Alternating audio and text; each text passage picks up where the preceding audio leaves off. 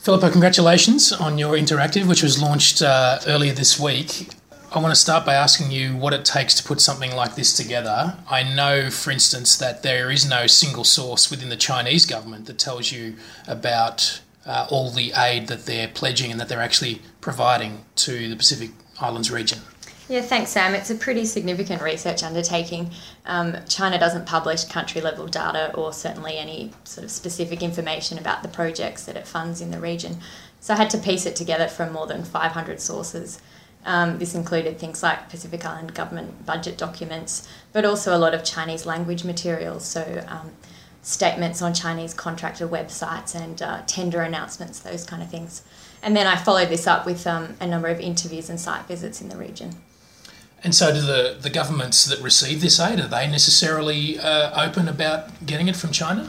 It's mixed. They certainly tend to provide a lot of information about the loans that they receive, but sometimes they don't even know themselves the cost of some of the grant-funded projects because China never transfers the money to them. And of course, pledges don't always translate into actual aid given. Yeah, one of the interesting things I found when I delved down to the specific projects is that sometimes a project will be announced 1 year and it might take 3 or 4 years for it to actually happen. And so it's important to sort of track the actual outcome of the project rather than just the pledges. And it's important to note that your map tracks the actual aid that's been given, not the aid that's just been pledged by China, right? Yes, that's correct.